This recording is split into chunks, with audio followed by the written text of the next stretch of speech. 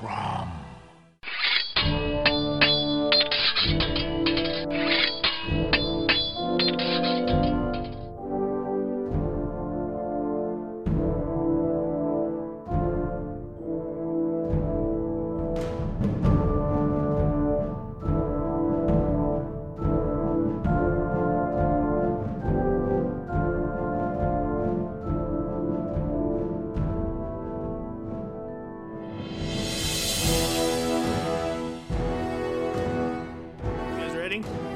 Yes, sir. I'm ready.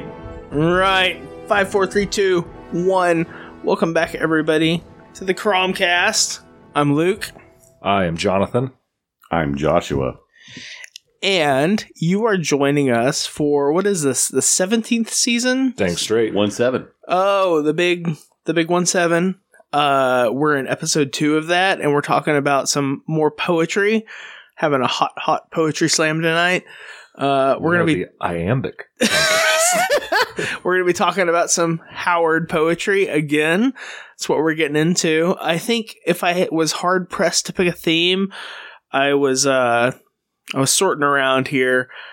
It seems like the through line is color and the way that Howard uses color to sort of paint the landscape of his written word. Okay. So that's what I was going for with the 3 poems that I picked. I couldn't find any better of a theme. I like it. It's a good theme. That's what I'm going for. Let's not be derogatory right off the bat, Luke. No, I think it'll be good. Good. It's cool. It's just a loose confederation of poetry that we're going to read tonight. But they made you feel things. All of them, I think, are really cool. So there you go. Yeah, so we're going to read some poems. We're going to talk about them. Let's see. What are you drinking, John? I brought some High West double rye whiskey tonight. Last year at Halloween, one of my neighbors has a bourbon podcast. I can't remember the name or I would advertise it. He had a table set up and he was handing out free shots. And he gave me a little plastic cup of this and I thought it was quite tasty.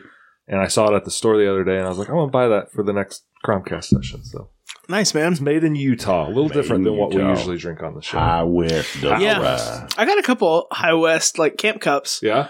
One of their buddies or their members. Yeah. I like their stuff, man. Of High West? Like, what do you mean? I don't know. I just signed up the same way that you sign up to be like part of the Maker's Mark or the Wild Turkey or the Four Roses, what? like the gift group or whatever. I had no idea this was a thing.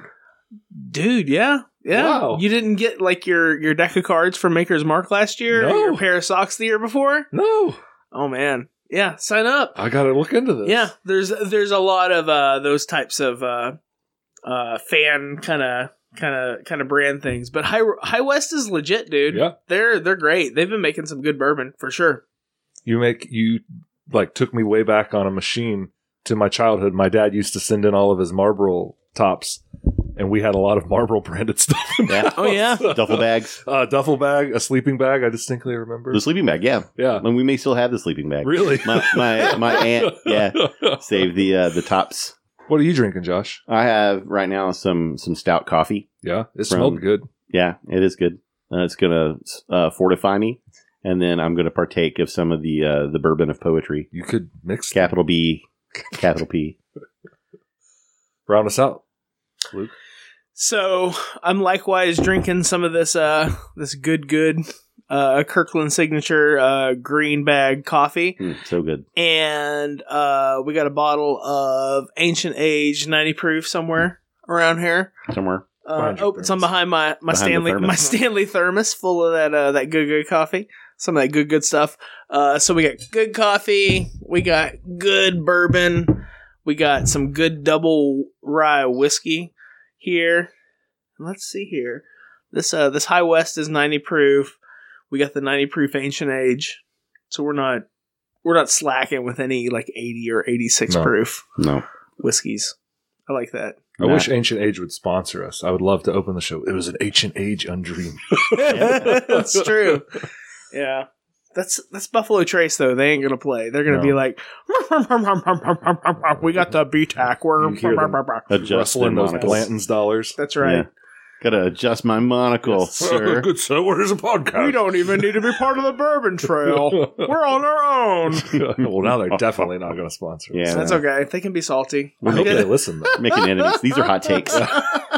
We're going to get sponsored by Wild Turkey 4 Roses, Maker's Mark, Heaven Hill, I do like to think that Jimmy Russell listens. and Jim Beam. Yeah.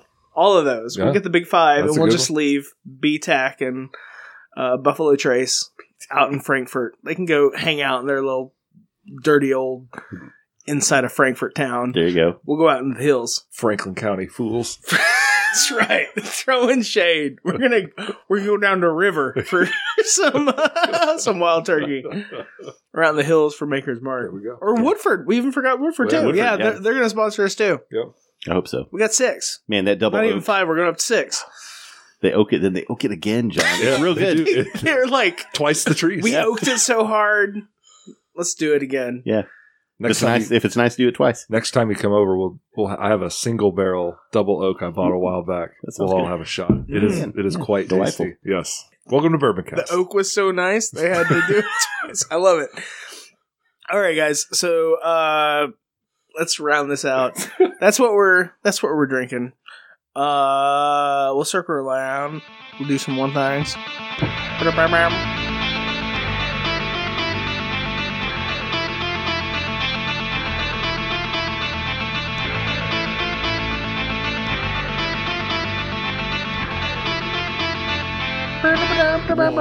John, what's one thing? My one thing is going to be a comic book series that I changed my mind last second. Pivot. You I flew pivot. in.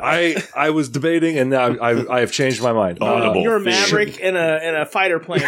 You weaved and you wobbed, and Yep. you were like, "No, I'm changing it." I'm Allen Iverson. That's a deep cut NBA joke for you. Iverson. You took my Top Gun and you NBA'd it. I'm Pistol Pete Merritt. Oh, yes, that's even better.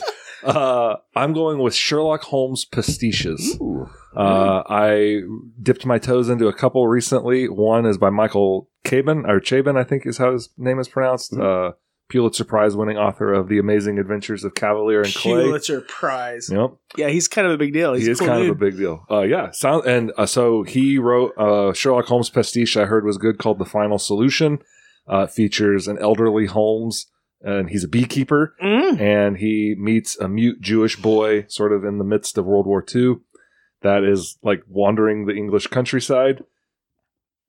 I may be misremembering, but I do think that he recently visited Cross Plains, and I saw on Project Pride on their Facebook page that he was there hanging out and did the picture thing. So that doesn't shock me at all, because in the back of this really thin novella, there was an interview with him, and then they asked him who his favorite genre writers were. He was going on about how genre is not genre, and like literature, they should just all merge it together. And Robert E. Howard was, I think, number 5 or 6 on his top 10 genre writer list. So That's awesome. doesn't shock me at all that he would go make a trip to Cross Plains.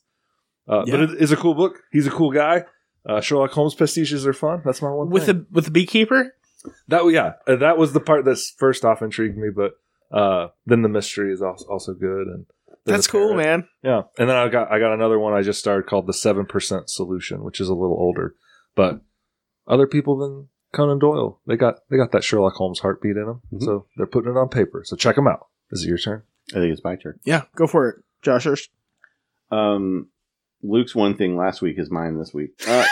That's So awesome. I did start reading The Fisherman, and I really enjoy it. I like it a lot. That has been sort of how I've been spending my downtime, and sort of cross-referencing that with like thinking about like local.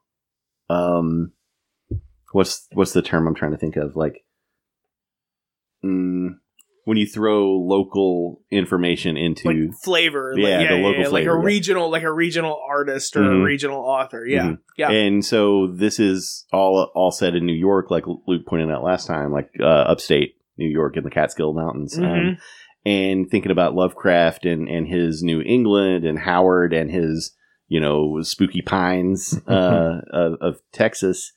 I wrote a story that wound up in Cromcast Chronicle about spooky Cthulhu mythos type monsters in a coal mine, which is an idea I had forever and ever and ever and gestated on it. And the story just never gelled the way I wanted it to.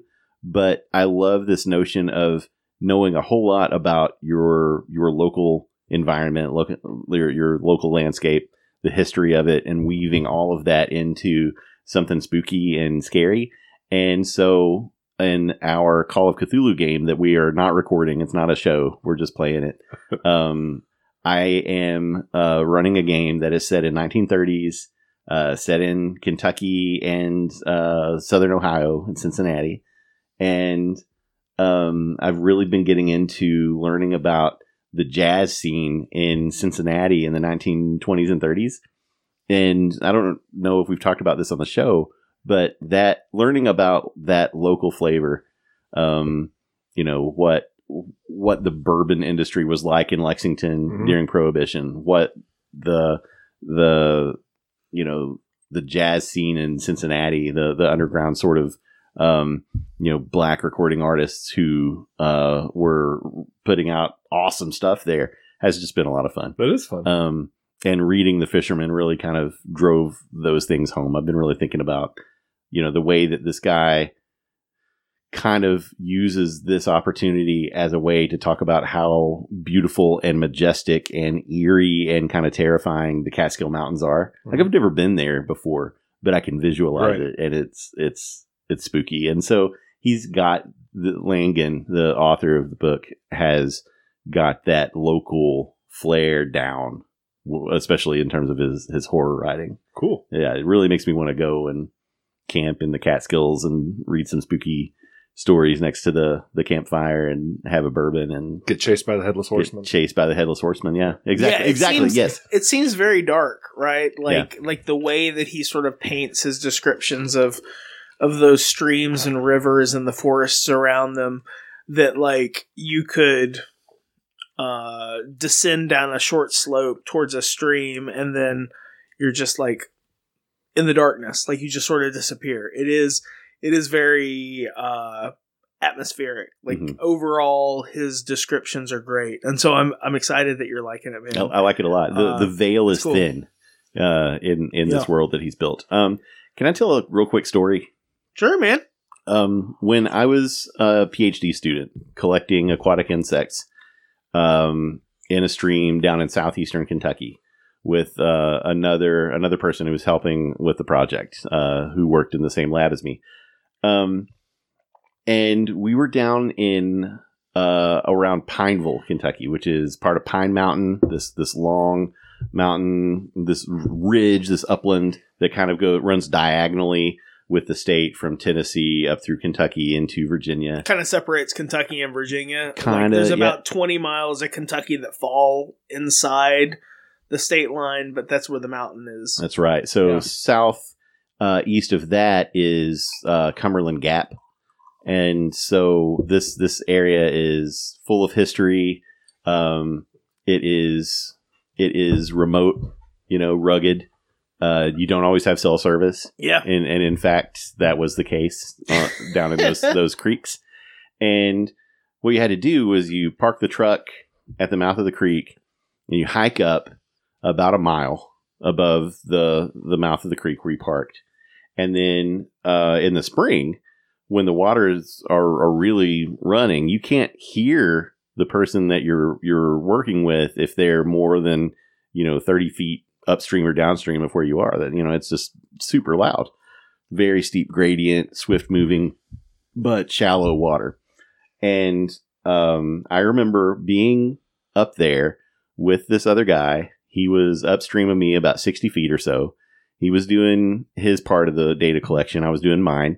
And at one point, I just happened to stand up, because this is a lot of crouching and bending down and picking up little samplers and things like that. So I stood up, stretched my back, tried to crack my shoulders, and I looked up the creek. And the guy I'm with is staring up the stream at something. And he is completely still. And it freaked me out completely. And then, not much longer after that, he turned. His face was pale white, and he started moving downstream very quickly. And when he caught up to where I was, I said, what's going on? Is someone up there? What's up? And he said, I heard a banshee. And I said, what? And he said, no, I heard a banshee. And I'm going to the truck. I remember this story. And he was so frightened. Like, he heard a banshee. In his mind, he heard a banshee. Right. And was so convinced that there was something unnatural up that creek that he was like, nope, I'm out. We were not done collecting data. Samples. Yeah, we were not done. We needed another good 20 minutes or so to finish everything up and leave. And he was telling me, I'm not staying here in this creek. And that feeling of, I was frustrated. I'm like, there are no banshees. This is not Ireland. There are no banshees here. Right. That was my rationale. Right. Like, we're not in Ireland. There are no banshees. If I'm going to apply logic into this ghost problem, you're in the wrong location. Yeah, it's probably some other ghost. No. So anyway, I was very frustrated. But then after he left, because he pieced out. Right. And I'm like, I'm frustrated. But then I'm collecting all the data that it would have taken us both to do. Now it's going to take me half an hour or so. And the more I thought about it and the weirdness of it, the more I'm like, man, what if he did see something up this Right. Like, what if something is up there? And that feeling of maybe something's watching me and my imagination just running wild with me out in the woods. Right.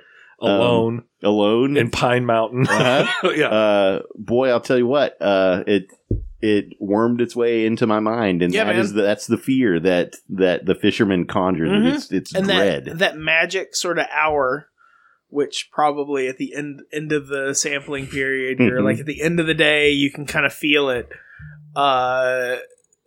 When the light starts going away and the sun starts slinking down. Yeah, it's spooky, man. Everybody talks a big game when they're out in the woods, and I think that you and I we've spent a fair amount of time out there. Good number of hours, yeah. And I ain't no fraidy cat, but if you ever say I ain't been scared in the woods, what there to be scared about? You're either flexing or you don't know what you're talking about, because the woods can be freaking scary. That's all there is to it.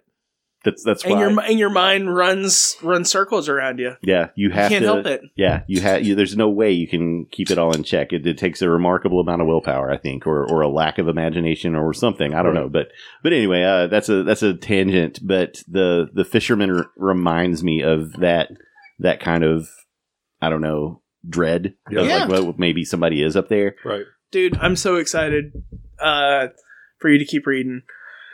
So you're in the diner, is that right? I'm in the diner, yeah. I feel like I'm about halfway. I'm reading it on the Kindle, so okay. I think that I am about halfway through the book. Yeah. Yep. Because it's a weird, I know we've talked about it off mic, like we've texted about it since the last recording, and we've talked about kind of the structure of it. It's a funky story.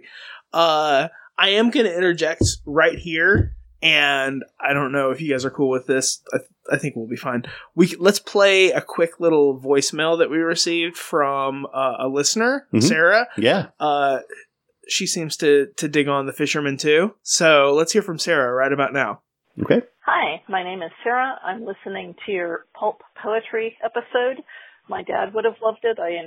I inherited a number of pulp magazines from him, and he loved for us to recite poetry for him for like birthday, memorize a poem. Don't give him a gift. Memorize and say a poem to him. And on the one things, I too have read The Fisherman by John Langan that Luke has read. No spoilers, but I did think it was really interesting and good. And my one thing right now is I'm reading a book called Queer Weird West Tales, which is an anthology by Julia Baza, or edited by Julia Baza, and it's got some really good stories in it. I will give a caveat that it's called Queer Weird West Tales, but West for this anthology seems to mean any kind of frontier. So there's a story about roving soldiers in Britain. And an outer space story, etc. So, but to me that added to the fun. There's a lot of variety of styles in it, and I thought it might be of interest to some of you or your listeners. Anyway, thanks for the show. I love it. Bye. Thanks for the message there, Sarah. That's awesome. Yeah. The Fisherman is awesome. Also, we listen to your voicemail sort of IRL in real time as we're recording this too. And we all get a kick out of the idea of memorizing a poem in lieu of a birthday present. Like that is such a great tradition. That's amazing. Yeah. Maybe that can be our Christmas gifts to each other. Oh man, I kind of like that. That's so great.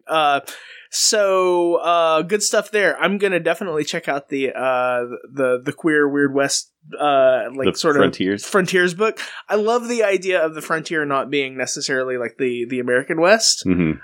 That's my idea of the West is the Howardian West, the American West, the Interplanetary Federation West. I love those ideas of the frontiers, and that's so cool. Mm. I also have to say I love that she called it her one thing. Yeah, I appreciate that. Baller. That's great. So, thank you, Sarah, and everybody hop on that fisherman train. Der Fisher, he's gonna bring that son of a bitch down. Let's go, Dutchman's Creek. It's gonna be a big day. It's a dark holler. All right, cool. Josh, I'm excited for hearing the final report once you get to the end of that book. Okay, yeah. Okay, I'll be quick with mine. I'm going to do a little bit of a sneaky and say I have two things. The first is I'm reading Stephen Graham Jones's The Only Good Indians more recently, and it is probably the absolute one thing that I'm loving in the past few hours, and it very well could be like the best book that I've read the whole year. Josh kind of was asking about what's your favorite book you've read of the year. I think this very well could be. But my one thing that I finished up a few days ago, sort of in between our last episode and this one, is a television show called The Bear on FX, I guess, and I watched it on the Hulu. Have you guys heard of this? Mm-hmm. I've watched the first episode. I love it. Yeah, I loved what I saw. What about you, John? I've never heard one thing about it. I'll say Ashley could not handle the stress of the one episode and was like, "I'm peacing out on this one." It's like a cooking confidential, like cooking drama, like foodie culture, family drama, inner city Chicago.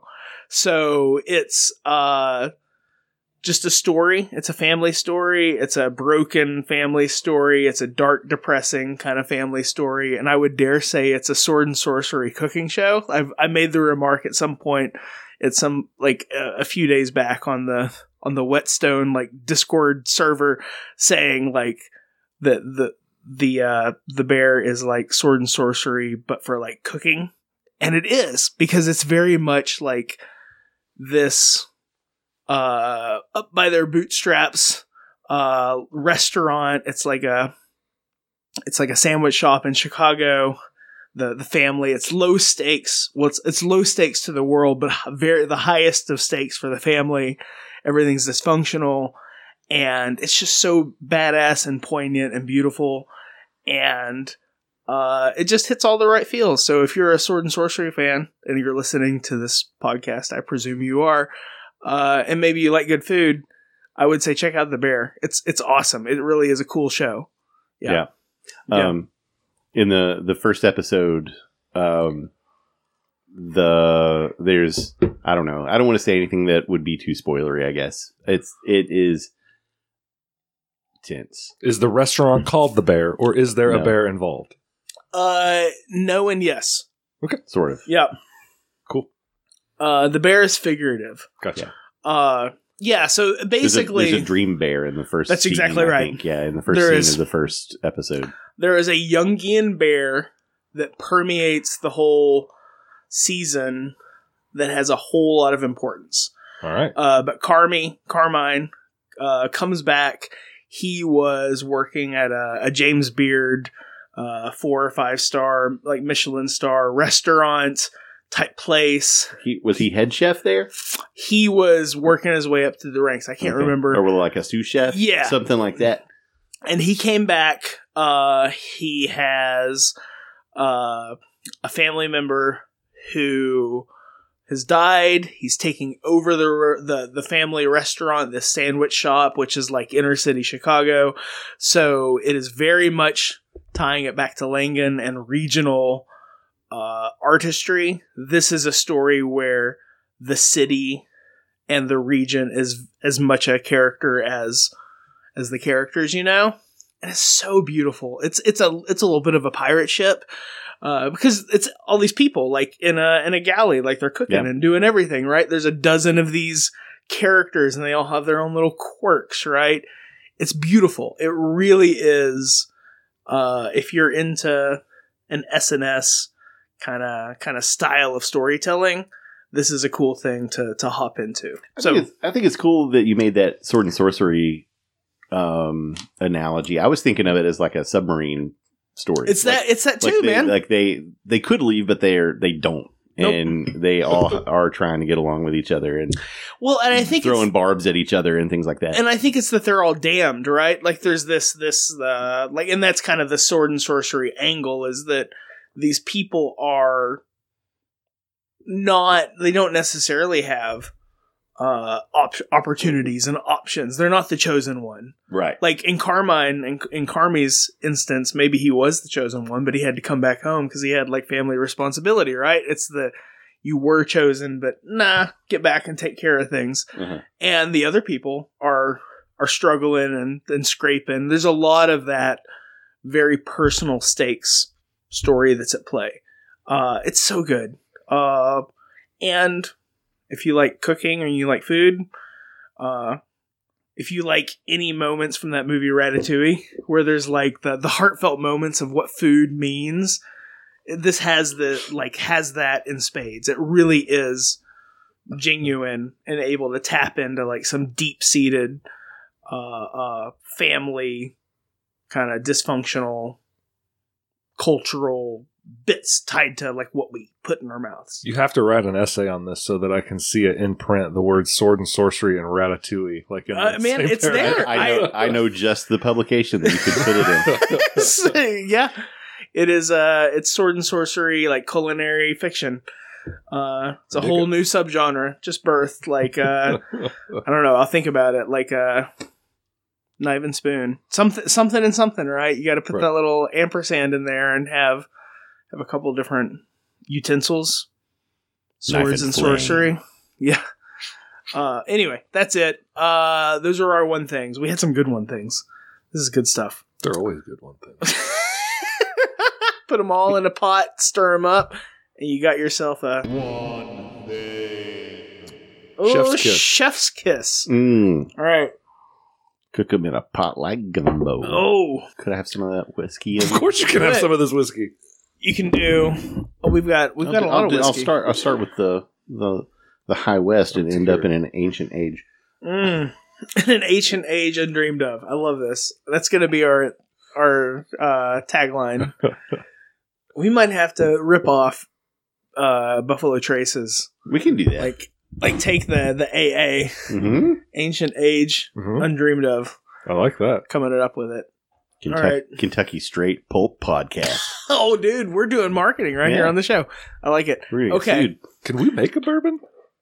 Like a Cromcast bourbon? We can, yeah, sure. Yeah, I think we could. Shit, we don't need no license. We just need corn, right? It's 51% corn. A lot of corn. A lot of water. Limestone water. You can do this. Water. You know where to get oak trees. Yeah, man, we could make whiskey if we wanted to. Yeah. So poetry. So there's 3 poems that I selected for us. One is a pretty famous one called Always Comes Evening, which you may have heard of because there's a collection by Howard that's titled that, right? Yep. Also, it's one of his more anthologized poems. Mm-hmm. And then I picked a couple others. One is called High Blue Halls, and then the other one is super short. It's a short little joint.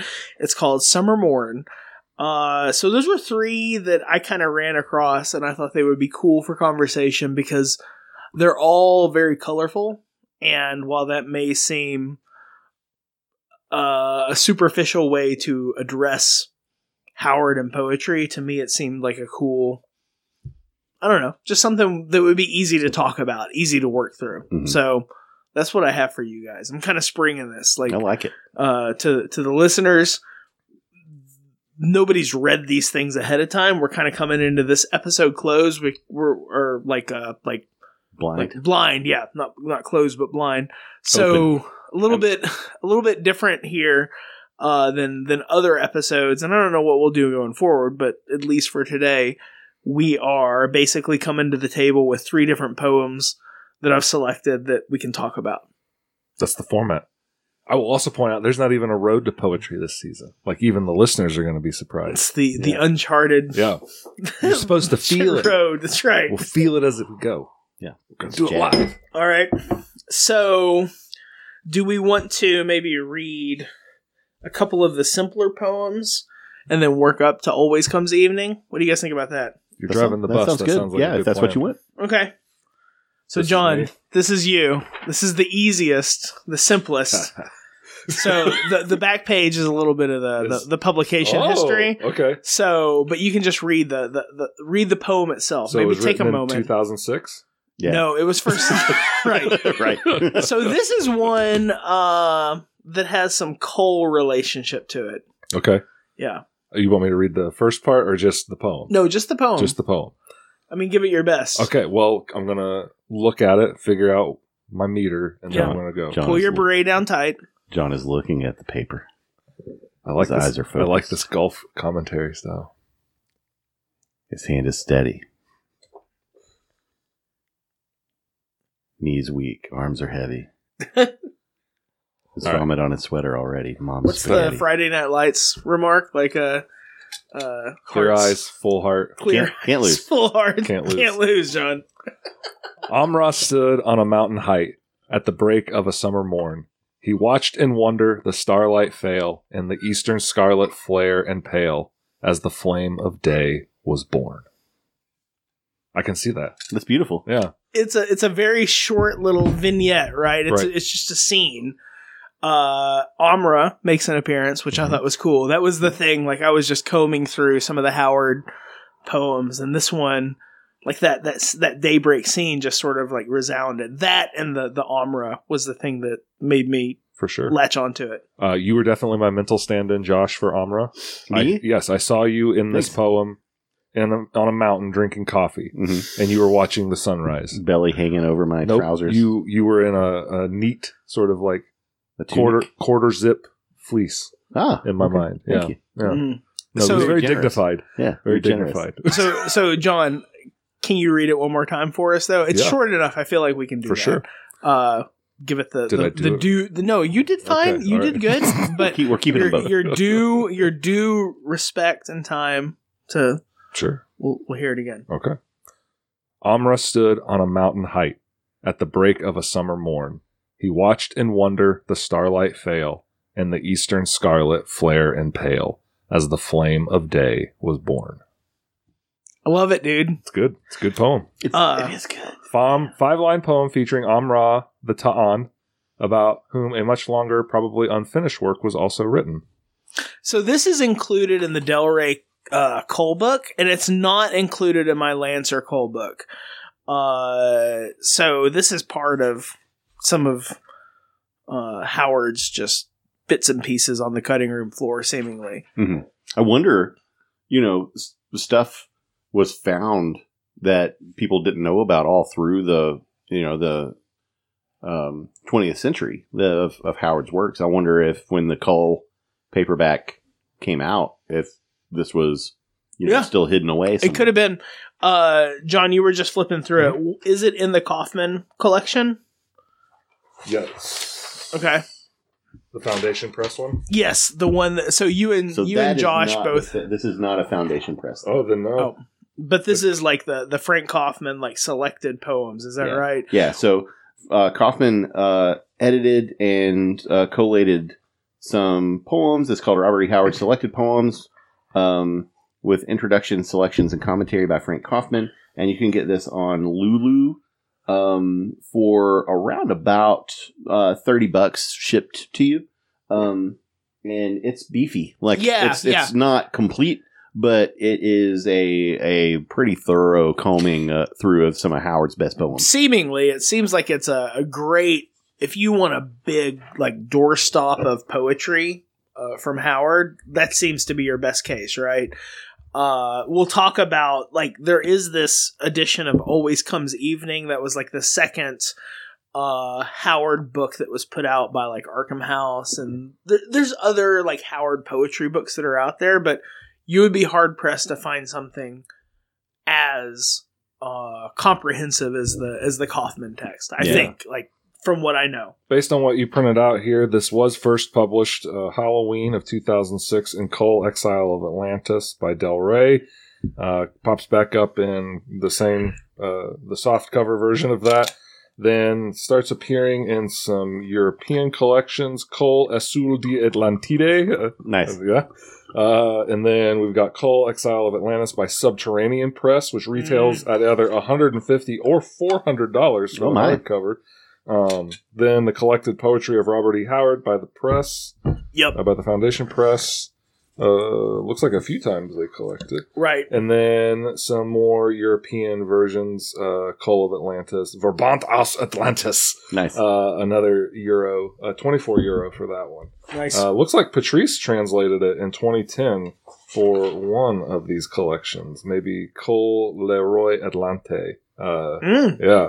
So Patrice Lunet, famous in the Foundation and the Howardian circles. So we can get him to read it in French for us at the next Howard Days if we get to go. We.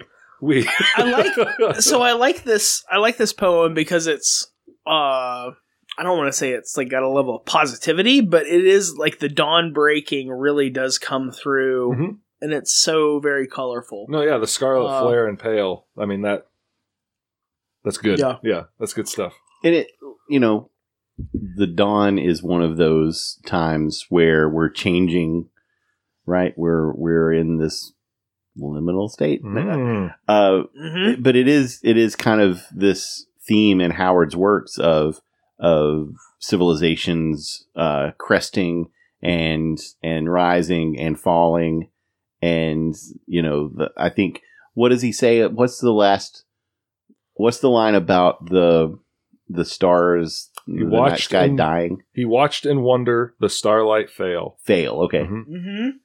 Yeah, that's a good observation. I think that is an interesting way to put that feeling of watching the stars slowly, one by one, fade. The end of night. Yeah, it's not necessarily happy for the night. No, it fails. It fails before the power of the coming dawn. Yeah, Apollo triumphs. And, rides his chariot into the sky. But it's a cycle, which Howard is super into as well. So, not even just with civilization, but even with his characters themselves. You could also see Conan a new day, plenty of time for it all to go wrong, and plenty of time for it all to go wrong.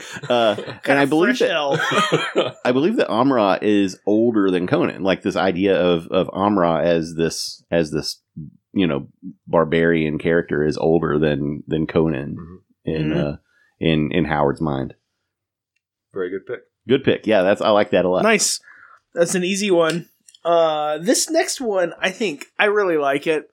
This might fall within what we would categorize in our last episode as 8th grade poetry for Luke, and maybe 8th grade poetry for Howard. I think it's pretty rhymey, but I do think it is very beautiful. I love it. I don't want to shortchange it here.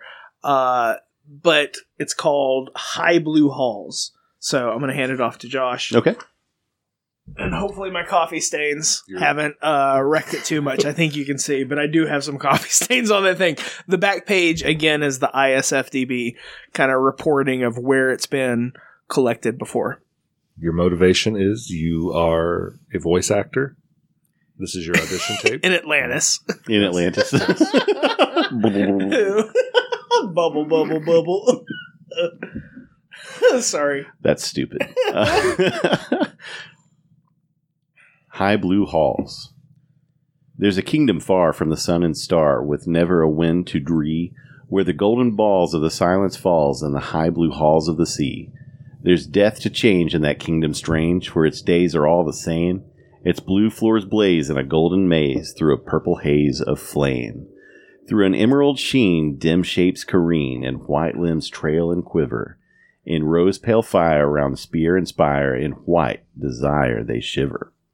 There's never a tree for eye to see, but ever in ghostly showers, great petals white drift down the night, like a wild delight of flowers.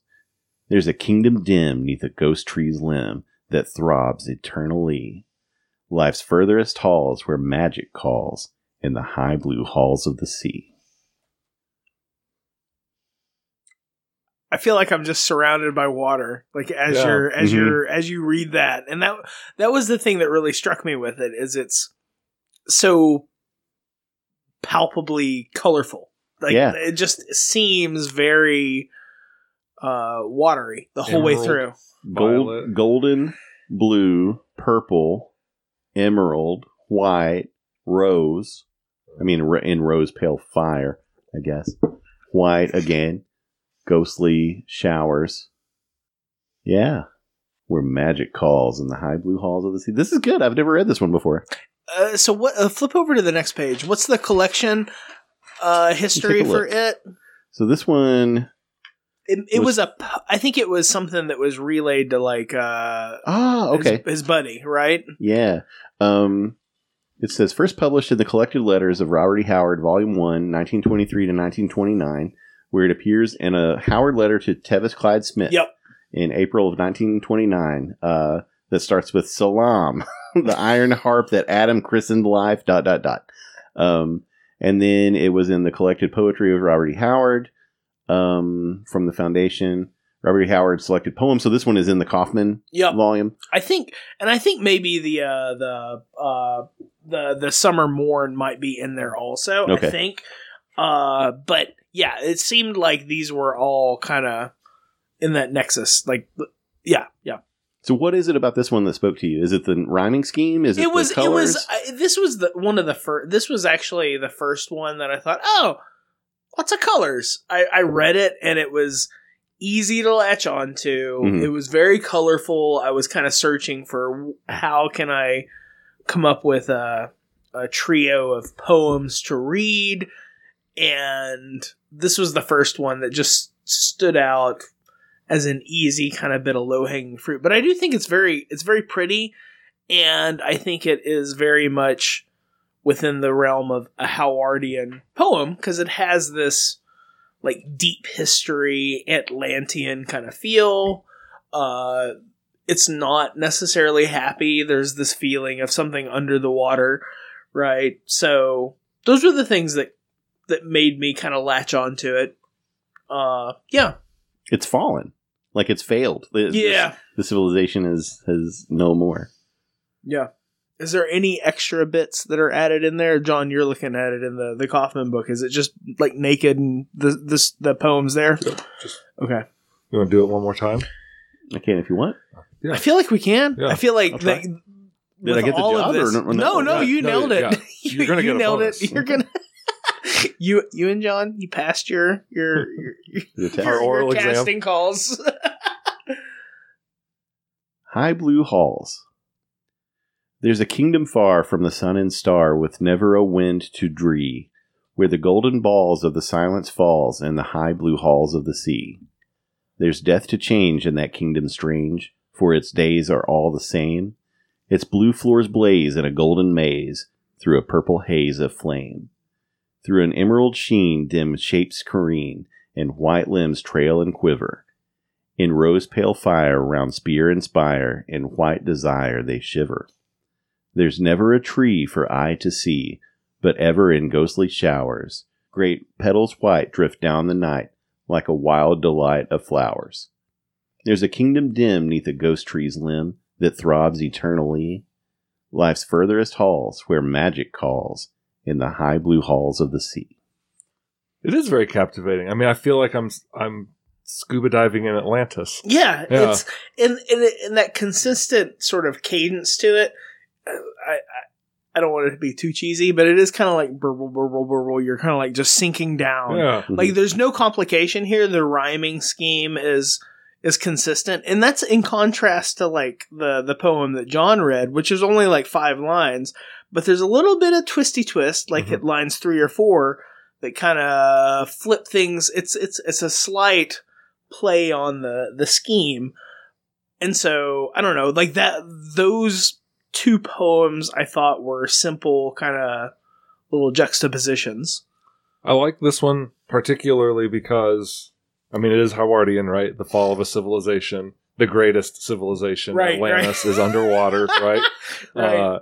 This is an era, like, when he would be writing this, presumably where there is some of that, like, antediluvian world stuff getting published, and, you know, Theosophism is riding high. So, I don't know. I quite like the idea of him pointing out, oh, yeah, well, it's still underwater, and there ain't nothing happening there. I'm looking at it like in terms of its construction. So there's a kingdom far from the sea and star, with never a wind to dree, where the golden balls of the silence falls in the high blue halls of the sea. So star, dree, falls, sea. So is it A, B, C, B? Is that this rhyme scheme? Like, first line doesn't rhyme with anything. Second and fourth lines So rhyme. is that A, B, C, B? Is that how it think works? So. Yeah. I think that's the progression. If I understand what... and this is just from reading some of Frank Kaufman's stuff. But it looks like line 1... Yeah, no, that's the scheme. A, B, C, C, B. Okay. Right. So are you looking at like 2 verses? Far and star rhyme in the first line. Dree and C are B. Balls and falls. Okay. I wasn't looking far enough. Yeah. Okay. Yeah. I was just looking at the first that's verse. what's fun, is that there are the rhymes in the middle of the middle of the lines. Mm-hmm. But what Josh and I were talking about were the rhymes at the end. Right. Yeah. So with that, it is an A, B, C, B scheme. But in the middle, there's there's further rhyming that's playing. Yeah. It's a fun the rhythm for that one is kind of natural. Yeah. Like it's easy. Like, this is the first time I've ever seen it. That's how you latch onto it rather easily, right? Yeah. That's how it seems to be for me. I didn't mean it to be like when I said before, it's like 8th grade or sophomoric. It's the classic, like, write a poem, Josh, and that's what you would come up with. And make it rhyme. Like, that's how you would make a rhyme. Anytime. There is a poet listening to us that's like screaming some sort screaming obscenities of like we are making them, driving them mad. Yeah. But this is a rhyming poem that is very pretty and evokes feels. Mm-hmm. It does the thing, and it is very much a traditional rhyming poem. Can't argue with it. No. So them's the facts. That's what it is. All right, so the last one, and I really hate that I'm reading this because I'm the least best reader Not true. of our group. Not true. Objectively, I think objectively, I have the least best voice for oration on the show. Listeners, email in, call in, and tell Luke that his voice is wonderful. Podcast king here, man. Yeah. No, I mean I'm insightful. I'm incisive. I've got good words. I've got all kinds of like fun jokes that I can throw out, but I do not have a dominating voice, nor do I have a voice that booms, I would say. Okay. But that's fine. It's okay. None of us do. I'm comfortable with it.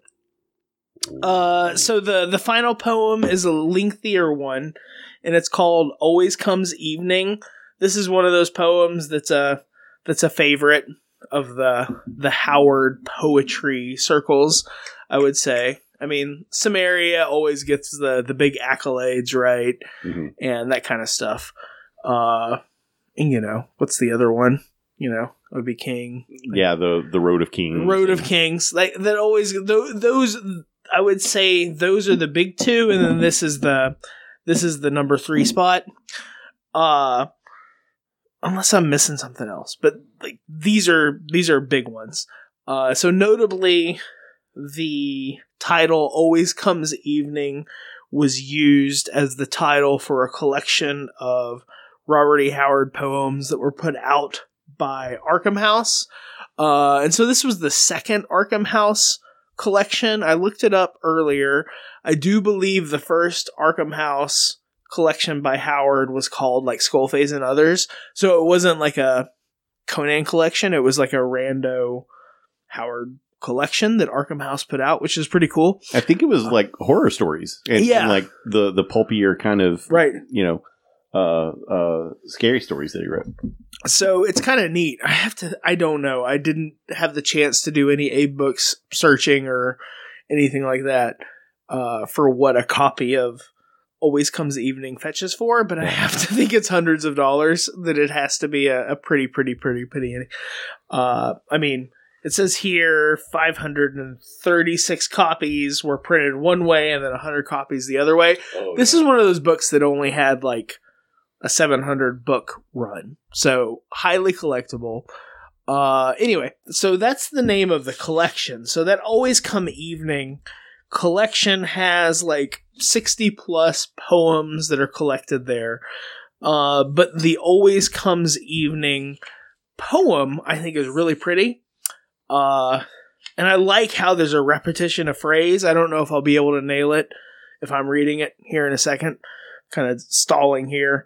But I like it. There's a lot of, I think, next level descriptions of color and the scenery that kind of pop up. So while you take a look at it, I'll point out that I just did an Abe Books search for Always Comes Evening, the collected poems. This is the first edition. These were collected by Glenn Lord, and there's a copy here for $2,000. It's a hardcover. Oh shit! Only $6 shipping though. Oh, they didn't do free shipping. Funny is you see these books with these costs, and it's like, are you really going to put like free shipping or like $10 shipping? Be real. Just say like plus whatever. How do you even do that? It's hilarious. Anyway, so you can get to $2,500 for free shipping. Right. You can get a copy of this. It is housed in Elizabethtown, New York. Nice. What's the bookseller? Super Dudes Rare Books. Oh, they don't even have it. Like, I don't have that. I don't think I have that information in front of me. Store. It just says visit seller's storefront. It's an association member. They don't even tell you. They're a member of the association. It's like that dude that owns the bookstore in the Ninth Gate or something. It is. Yeah. You exactly show up to a rando bookstore in Italy or something. Wasn't that in Italy? Like, it seems like it. Maybe. Anyway, he the devil did some globe trotting. Yeah, there's some serious globe trotting going on with that. Did we talk about that? I think we did do a spooktacular Cromtober about that. I really love that movie. Yeah. Anyway. I've got it on eBay for $1,400. Hey, that's a deal. And $1,075, which I must assume with your shipping. They're gouging you on shipping. Oh my god, $4 shipping. I want free CONUS shipping. Get out of my face. It was wanting me to rate the app. It's like, this is not the time or the place. Buy it now. Oops. I was looking to see if it was missing the Merry Christmas. Right. That'd be for the next 3 years. Oh, it looks quite nice. Nice. All right. It looks cool. Anyway, so that was kind of the linchpin. Like I read the High Blue Halls first. I was like, colors. And then I came across the Always Comes Evening. I'm like, this is a famous Howard poem. It's also very colorful. And then I searched around for the Summer Morn one, which was cool because it had this Cole kind of connection, and it had been, reprinted or I guess published more recently. So yeah. So all of that, those are kind of the three. All right. So I'm beating around the bush. I'm going to try to read Always Comes Evening. Okay? Mm-hmm. We're excited. All right. Riding down the road at evening with the stars o'er steed and shoon, I've heard an old man singing underneath a copper moon. God who gemmed with topaz twilights, opal portals of the day.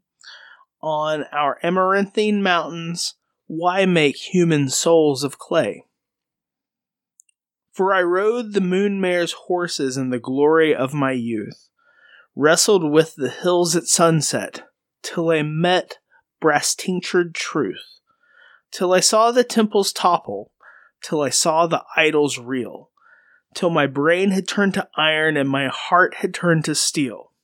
Satan, Satan, brother Satan, fill my soul with frozen fire. Feed with hearts of rose-white women, ashes of my dead desire. For my road runs out in thistles, and my dreams have turned to dust, and my pinions fade and falter to the raven wings of rust.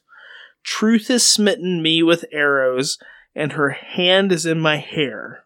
Youth, she hides in yonder mountains. Go and see her if you dare. Work your magic, brother Satan. Fill my brain with fiery spells. Satan, Satan, brother Satan, have known your fiercest hells. Riding down the road at evening, when the wind was on the sea, I have heard an old man singing, and he sang most drearily. Strange to hear, when dark lakes shimmer to the wailing of the loon, amethystine Homer singing under evening's copper moon. It's about the best I got. Good job. That was good. That's a hard one. It was hard. There's a lot of tongue twisters. Amethystine. Thank you. That was the best there at the end. And coming across it, right? Yeah. You nailed it. There's a lot. You didn't miss a line. So there's a lot going on there. I like the, what's the right word? Technically, outside of the content, I like how the story has a rhyming scheme that's predictable, but also there's these occasional repetitions of terms. The Satan, Satan, Satan, I think is really cool because it's not. It's kind of it's not a cop out. It's just an easy sort of like drum beat that kind of comes into the story, and I think it works. I think it's cool. So I like that kind of component of it.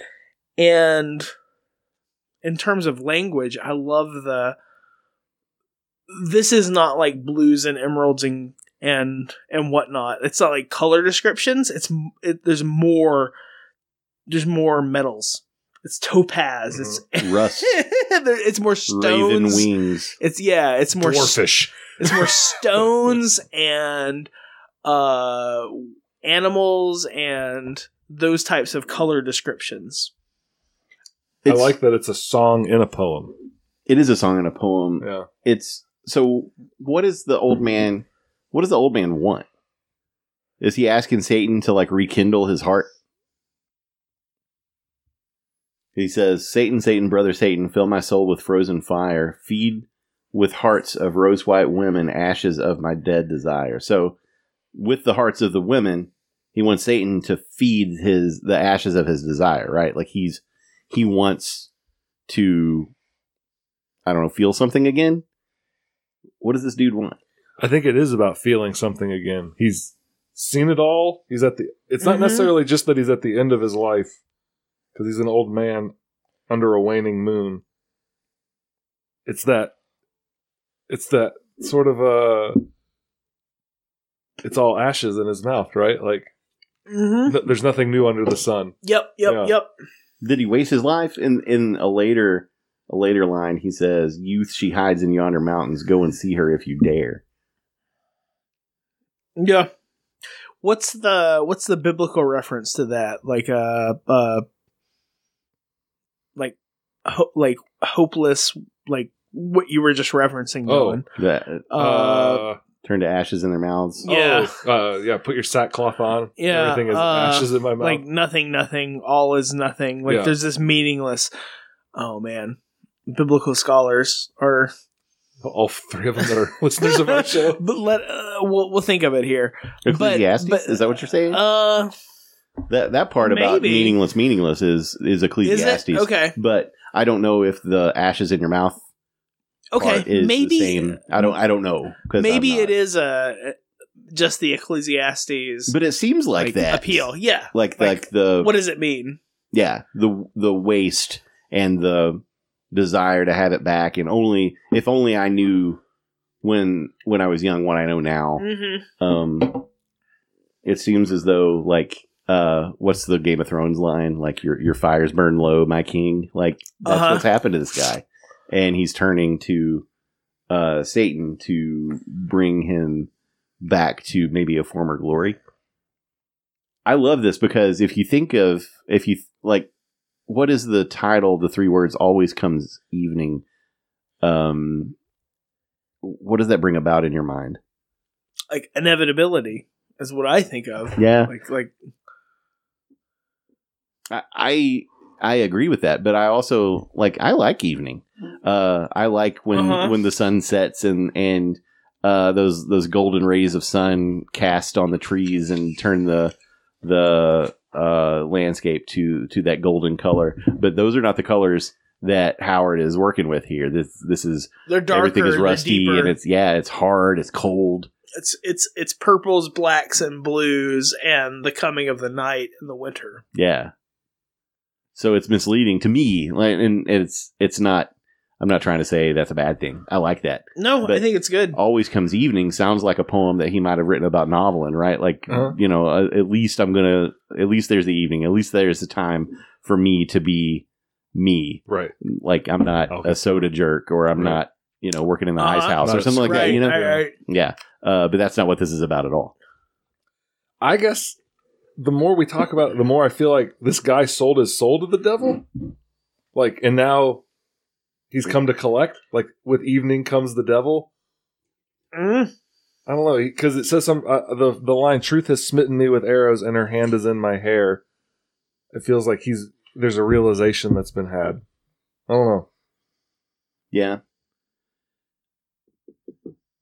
Youth she hides in yonder mountains. Go and see her if you dare. I thought the truth was the ugly truth that we're all going to grow old. We're all going to die. It is an inevitability, right? This old man is he's in his waning years. Night is falling. This is the opposite of the first poem we read. Day is not breaking, night is falling. Yeah, that's true. You did that on So purpose. you ordered these in. I absolutely did not. Whether intentionally or serendipitously. I will do the double bow and we say, started with morning. Absolutely, I nailed it. You nailed intended that. No, that was my This intention. was definitely high noon. Sun is shining down into dead Atlantis. Mm-hmm. Now the night is coming. I honestly thought Good job. also, too, going into this, that we would start with this and work through the simpler ones, but that's not what we did on the show. We didn't. So, yeah, this is good. No, I think this is it. I don't know. We're setting precedents for how we talk about poetry, but I do think there's something to be said for starting simple and working onward. Mm-hmm. Because this is a more complicated verse.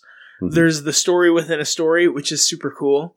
There's the rhyming scheme, which isn't that complicated. It's pretty clear. There's the turn of phrase, but then there's the question of what does it mean that we're wrestling with here. It's less of I stand on the mountain and I drink my cup of coffee and God damn it, it's a good morning. Yeah. Which is kind of like the best part of waking. Yeah, it's the Omra is like a Folgers commercial. Right. It really is, right? Yeah. I've just made my my camp stove. I've boiled some water. I've got my coffee. Yeah. Oh, it is. It's like you run into a banshee. No banshees on this mountaintop. Yeah. That's different than what we're grappling with here. But I think there is kind of a weird offbeat rhythm to this poem. It's not necessarily as straightforward as High Blue Halls. Well, there's a lot of wordplay going on here. With the way that things are, there's a lot of tongue ties. Yeah, anything that's going to use amaranthine in the first stanza and amethystine in the final one, that you're reaching like Annabelle Lee levels of sepulcher by the sea kind of tongue twisters. What is amaranth? It's a gem, right? Yeah. Yeah. And amethyst is another. Yeah, it's another gem. And then you've got the topaz. Like there's gems throughout. There's these juxtapositions of gems and animal colors. There's a lot of very visceral feels. Like I don't know how to say it. Like you can put your hand on that rock. You can hold it up to your hand, like your hand and your face, and you can see the color of the rock. The raven dust, rose white, like a rose petal. You can think of that. Mm-hmm. Pinions, like of a tree, right? What else? I had another one here. I mean, Dark Lakes obviously pops out too. The moon mares, horses, and the glory of my youth. Like there's a lot of animal stuff going on in this, which was the other thing that popped out to me was how wild it seemed, how feral. Like all of it is very physical, like of the earth, whether it's the dirt and the rocks or the animals of it. Does that make sense? Mm-hmm. It does. And like when you talk to someone and refer to them as brother, you know, to me it conjures either Hulk Hogan or you're in church. Yeah. And so it's almost as if this old man is trying to level with brother Satan. Let me tell you something, brother. Church style and not Hogan style. No, yeah. Yeah. I like it a lot. There's layers. It's easy to see why this poem is so attractive to people. Mm-hmm. Like, what? Samaria and the Road of Kings. I don't want to dumb those down, but Road of Kings has like this anthemic, like power metal. Mm-hmm. Like it's like heavy metal. Robert E. Howard, like you know, it is. Die Dogs. Like he's flexing Dio style with that. Mm-hmm. And Samaria is this misty mountain kind of ode that he's putting out there. Yeah, it's Bilbo. Sorry, go ahead. Maybe. Yeah, maybe. It's Bilbo in his older years. Yeah. But this is, I think, the most insightful of the three. And there may be another Howard poem or two that we're hopping over that are of equal importance, but I don't think so. I think those are kind of the big three. I think those are the big ones. I'm sure, you know, there are several, like the Hour of the Dragon has those verses. I think. But as far as like poems that are not the frontispiece to some sort of story, I think you're right. Like a clear actual statement of a poem. Yeah. And if you ask different people, like if you ask Chris Gruber this, he'll probably say, you know, no, there's some iconic boxing poems, right? That leap out. Yeah. So everyone's going to have their own thing. Right. But I think you're right. I think this is the big one. Yeah. Along with those other two that you mentioned. Yeah. I like that you used frontispiece. You get lots of energy from that. Like, thanks. Yeah. Big frontispiece energy. Big got that frontispiece energy. But I think this is a cool one. And I think the other ones are cool too. I like them all. I like the Folgers commercial. Summer Morn. I'm never going to be able to think of it any different. I like the Atlantis blue walls. High blue walls, right? Mm-hmm. It's very peaceful, but how did the peace come about? Right. Like it's deadly peace. There's no people, right? There's no people in this one. And then when you get to Always Comes Evening, the story within the story will get me every time. What do you think this guy is thinking about this old man that he sees crying out for succor to Satan? I mean, it's not happy. He's reflecting on what this other man who he himself is going to become, right? Like, that's the assumption is, I'm seeing my grandpa, or I'm seeing my dad, or I'm seeing this older behave in this way. It's desperate way. This desperate way, and guess where I'm going? There's no way to get around that. It's the inescapable. Because always comes evening. Right, yeah. Yeah. It's pretty. It is pretty. It makes me want to know more about like Howard and his favorite poetry, like what inspired him. I don't know if that's ever been talked about anywhere that you guys have read through. That's a good question. So you guys talk. Okay. You're going to do some quick Googling about who you think might be. I would imagine Howard's favorite poems. Yeah, his favorite poems or favorite poet. I mean, I don't see him liking Walt Whitman. No. I don't see him being like a Waldo Emerson fan. No. Maybe he was. Maybe Poe, right? Yeah, maybe. I mean, he was counter to a lot of the contemporary bits. I mean, we talked about that with Carney's Darkman article last time around. It seems like, of course, he would have liked the longer form stuff of like, Rime of the Ancient Mariner, like Gilgamesh, like anything like that. Yeah. So, in a letter to Lovecraft, I don't have the date. This is actually in a document that we started in 2018. Well, actually, that's the last date. I think we started it much earlier than that. Brainstorming future sessions of the Cromcast in no particular order. Says, for poetry, I like Robert W. Service, Kipling, John Masefield, James Elroy Flecker, Vansittart, I don't know if I said that right, Sidney Lanier, Edgar Allan Poe, the Bennets, Stephen Vincent better than William Rose, Walter de la Mare, Rupert Brooke, Siegfried Sassoon, that's a good name, Francis Ledwidge, Omar Khayyam, Joe Moncure March, Natalia Crane, Henry Herbert Nibbs, Lord Dunsany, G.K. Chesterton, Bret Hart, not the wrestler. Not the Hitman. Oscar Wilde, Longfellow, Tennyson, Swinburne, Viereck, Alfred Noyes, and again, yourself. He's referring to Lovecraft as one of his favorite poets.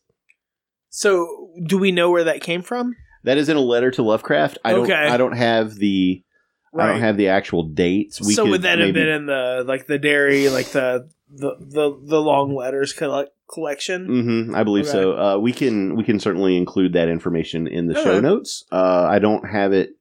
Have it in front of me. No, that was to help us figure out who. Good on us for including that. Yeah. So there's a lot of poets there that I had no recollection of. I have no idea. Some of those folks. Now I said somebody, and you said, "Oh, like you recognized," and it was.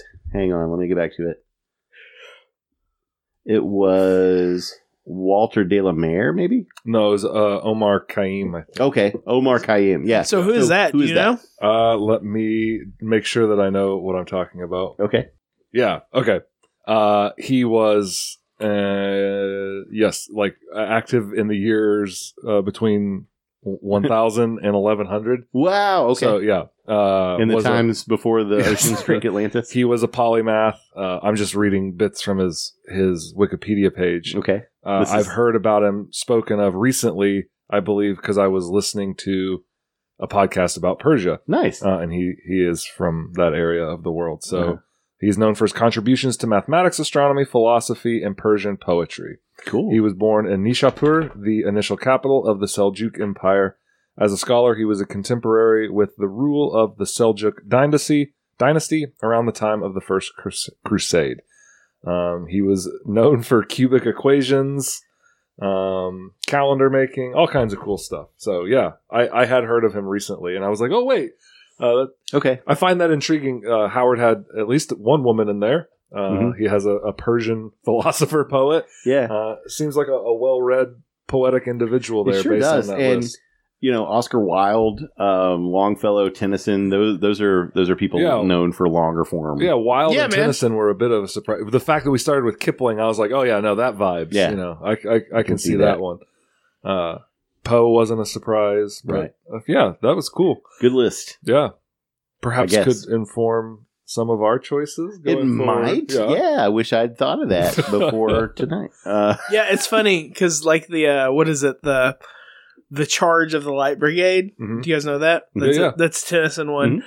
That was always as a teenager one of my favorite poems. Yeah, but now that I'm thinking about it, that's got those big Howard vibes. Kind of going through it. It seems like Howard has haunted you for much of your life, perhaps. Are you going to? I didn't even know it. The Charge of the Light. Oh, I thought that. No, that's why you fervently unlocked your phone. I did fervently unlock. Quick to Google. Help me, Google. All right, are we mopping up on this episode? I believe so. We've made a mess, so we should clean up. I think we've been good, man. This is fun. I like the kind of loose structure of what we're going for here. We've got some. We have an email. Yeah, we've got some email stuff to go through. Let's make sure we hit all that. Mailbag. We talked about Sarah. That's right. Are you moving on to Eric? Eric says, "Hey guys, I've emailed you a few times before, and tonight I wanted to drop you a short line to thank you. I tried to read the Robert E. Howard Conan tales once a year, and back in 2017 or 18, someone started a thread on the Something Awful forums about them, and a forums user said, 'Hey, if you want to listen to a podcast where three guys read the stories for the first time and discuss them, I can't recommend this podcast enough.'" And that's us. That's us, yeah. Three randos read Conan. Three weird dudes. Since then, when I make my annual pilgrimage to the Hyborian Age, I read the stories in the Ripke chronology order, which makes the most sense to me. And after each one, I re-listen to the episode where you discuss that particular story. That's awesome. I don't know anyone in real life that has read these except my father, and hearing you guys talk about them is fun, always enjoyable, and I have spent hours and hours doing it. You always make me laugh, and you also make me think about aspects of the stories that I might not have seen myself. So thank you for doing this. I have also followed along through other seasons as you read through other things. I read the Fritz Leiber stories for the first time along with you guys, and I dearly love the discussion about Chandler, Dracula, and Shelley. Keep on keeping on. I love you guys. You're appreciated. Oh, Eric. man. Wow. Eric, isn't that nice? That's a big boost. Eric, I would give you the biggest hug, dude. Yeah. Legit. That's powerful. Yeah, that's awesome. We never ever, I think, intended for anyone to ever find this show when we started it. We didn't think anyone would tune in. So the fact that it means something to people like you, Eric, it means a lot. I'm really, really happy about it. Glad you dig it. Similarly, I actually have been doing some research on podcasts, like science behind podcasts recently. And some of the initial stuff that people were publishing, like in 08 and 10-ish. Okay. There was a lot of data that said that people found podcasts to feel like anti-personal, like that they were a very impersonal way of communicating. Okay. But then everything from like 2018 onward, talks about parasocial relationships and how everybody feels like, we're all hanging out all the time on pirate radio. And this feels like a perfect encapsulation of that. I think so too. Yeah. Thanks, Eric. Yeah, that means a lot, man. Thank you for dropping us a line and saying those things. It's really awesome of you. And just kind of looking ahead with where we're going, we're hopefully going to be talking about some... You'll have some new stuff stories. To listen to. Yeah. A new version. I am curious to see what the hell I think about things that I said a decade ago. Yeah, I guess that's the way that we'll leave it. The big hint. This is the teaser. Yeah. Let's leave it there. I'm curious about that too. Like, we're going to listen to our shows from 10 years ago as the podcast and podcast about those shows. Yes. It's going to be very meta. We're going to do the opposite of that. We're not going to listen to our podcast from 10 years ago, but we're going to do the same materials. Ba-da-bum-bum. Yeah, man. It'll be an age undreamed of. A Road of Kings. A Road of Kings, you might say. I'm excited. And again, I love it that if anybody's discovering anything at the same time as we are, with the cool thing with our show is that I think objectively, objectively, I think objectively a cool thing about our show is that we have 3 different people that have dramatically different experiences with the medium, and we're kind of talking about stuff. Like, in a lot of shows, it's like, you know nothing and I know everything, and let's explore it together. We could really dollop this up. Right. Yeah. There's that kind of vibe. But we're not quite so extreme. We kind of have a gradient established of what we know about any given topic. I don't know. I'm the fool. No, sometimes you're the expert. Yeah. That's the way that it plays. Right. And sometimes I'm the fool, chair. Right? Yeah. And that is the cool thing about our shit. Yeah. There are those who would say there's not enough conflict on our show. Yeah. Maybe. We're too harmonious. Oh. So I'm going to say there's no such thing as sword and sorcery and die on that hill. I'm going to get angry. Yeah. At you guys. No. Hey, you guys. I can't stay mad at you guys. This is going in the weeds, but I think that our trudging along over the years has been fun, but the idea of we did this thing and let's go back and look at the thing is really attractive. Mm-hmm. And I want to read more Fawford and Mouser. Mm-hmm. There's nothing that keeps me from reading like Fawford and Mouser, like, and not talking about it with you a-holes. Like, I could do that. I could do that without, like, I could do that with Kane. I could do that with anybody, but I want to do it with you. Right. You know? And there's so many, like, uncharted territories, and we keep reading. And that has stopped me from reading certain things because it really has, because I've thought, mm-hmm. maybe we're going to cover this sometime, and I want it to be the first time that I've read it with you and with John. I will be absolutely honest. I have not reread Elric stuff for like years. Yeah, me too. Because I'm like, we're gonna talk about Moorcock stuff on the Cromcast at some point, and I need to save this up. Mm-hmm. I need to save this juice. Yeah.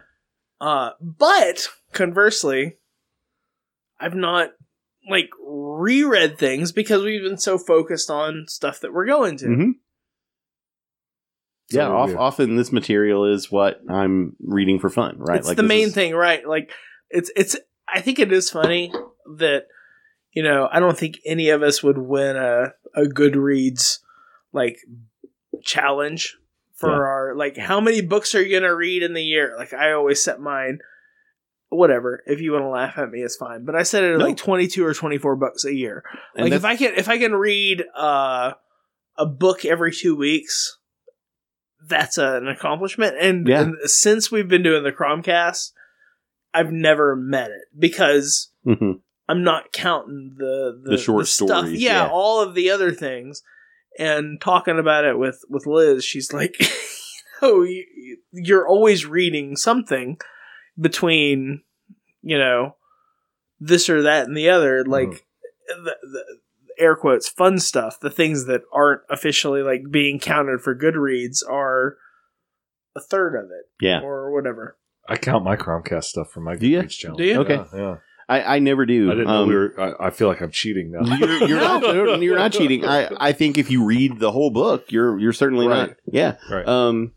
And if I read the whole book for the podcast, sure, yeah. Well, it depends. Like when we read Dune, I added that because that's a Tanith book. Lee's book. I read that on mine. So, and those are the things that, like, if I've read them before, then I don't count them. But if I'm reading them for the fresh, then they will count. But I don't know. It is interesting though. Like, there's this trade-off of what are you reading for the show versus what are you not.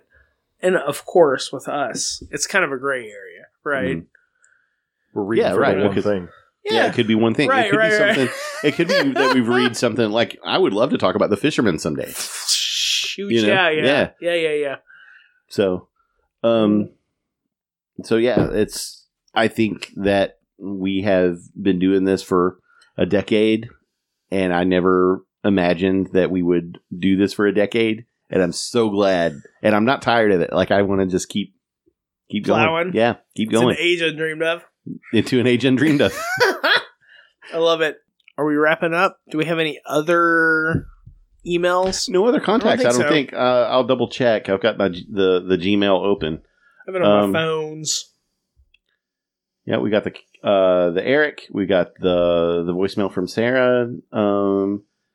And we've got some stuff from some people about a certain publication that will come out midwinter. But Cromcast Chronicle 3 is in the works. But otherwise, no, I think that's it. All right. Well, we'll bring it home. We'll wrap it up. We'll put a little bow on it. And so, just so we're clear, for the three of us, let's okay, here's how we'll do it. Who's gonna do the poems next time? You have a quarter or anything? What's my British accent? Are you guys gonna flip? You want to shoot? Okay. Oh, you flip. Shit. You flip. Why is his head backwards? Dude, whatever. You got double heads. Yeah. All right. Flip it. Heads. It is heads. All right. I'll go next. All right. Josh is selecting 3 poems for discussion amongst the group. They don't have to be Howard. Yep. I did that this time around because I was unclear on the rules and I wanted to go for low-hanging fruit. Mm-hmm. So if you want to pick something else, you can. We'll do at least one Howard. Okay. And we'll do a couple of others. Yeah. All right. I don't know who yet. All right, and John, you're the last. I'll be bringing up the rear. The rear. I have threatened you both with Rhyme of Ancient Mariner multiple times. I'm down. That sounds like I've never read it. Yeah. Rhyme me hard. Yeah. We probably wouldn't read that one live on the show. That would be why not? I think that would be like an hour of reading. No, would it really? I don't know. It's a lot. I've got like a book. We'll see. We'll think about it. Yeah, we'll decide. Yeah. Maybe we can read like let's excerpts. get fresh. We're just gonna do it. Yeah, we'll be an audiobook. That would be hilarious. This is free. It is free. It was just all it costs is your time. Dropping rhymes of Ancient Mariners on the Cromcast. That's right. If people would like to encounter more of this content, yeah, if you wanted to actually seek this out, yeah, where if you've heard this and you're like, man, I want more of that, you would go to the cromcast.blogspot.com where we house all of our materials dating back to the year 2013. Big old archive. Yeah, it's big archive. Grand year. And you can find us on social media. We're on Facebook at the Cromcast. We're still on Twitter until it burns down. Like, man, we're to be there. Honest question though. So what? Yeah. Well, I mean, if Facebook goes away, Facebook sucks. Yeah, Facebook. If Twitter goes away, then that kind of sucks. Yeah. It's okay. We're on archive. We're on archive. Yeah. But how will people know about us? They'll listen to the show. They subscribe to their How will they find the show? Yeah. They're buddies. They're right? buddies. Yeah, that's right. It's word of mouth, people. Speakeasy type culture. Yeah. Tumblr. I'm pro Tumblr. Are we on Tumblr? I have a Tumblr. We don't have a Cromcast Tumblr. We don't know. Yeah. Let's make one. Okay. And I like Tumblr. I like pictures. Yeah. It's my Insta. Let's do OnlyFans. Neil Gaiman would follow us. Not on OnlyFans. Sorry. Why? You wouldn't put feet pictures. Pictures of your feet. I said something about Neil Gaiman right as you said OnlyFans, and it sounded like we were saying he would follow us on OnlyFans. He would follow. He might. He might. How do you know he wouldn't? I don't know, but I didn't want to imply that he was there. You think he likes Crocs? The shoes? Yeah. Yeah. I'm a big fan of Crocs these days. And long maybe socks? I'll put my my Crocs on OnlyFans or OnlyFans page. I mean, we've been punk rock. We haven't made any money. If you start doing that, it's going to start rolling in. They're going to be like, Jesus. What are you going to do with all these Bitcoins? All of the Tolkien-esque people who are into Hobbit. What are you doing with these Crocs? All these Crocs. Look at that freshly coiffed foot. Oh my gosh. Did you perm that hair? Those hairy-ass feet. Anyway, we're also on Instagram at the Cromcast, and you can call us 859-429-CROM or drop us a line at thecromcast@gmail.com. I love it, dude. Thank you for closing us all the time. And we love all of you. Yeah. Much love. We'll see ya. Peace. Poetry brought out all of the feelings. Yeah, exactly.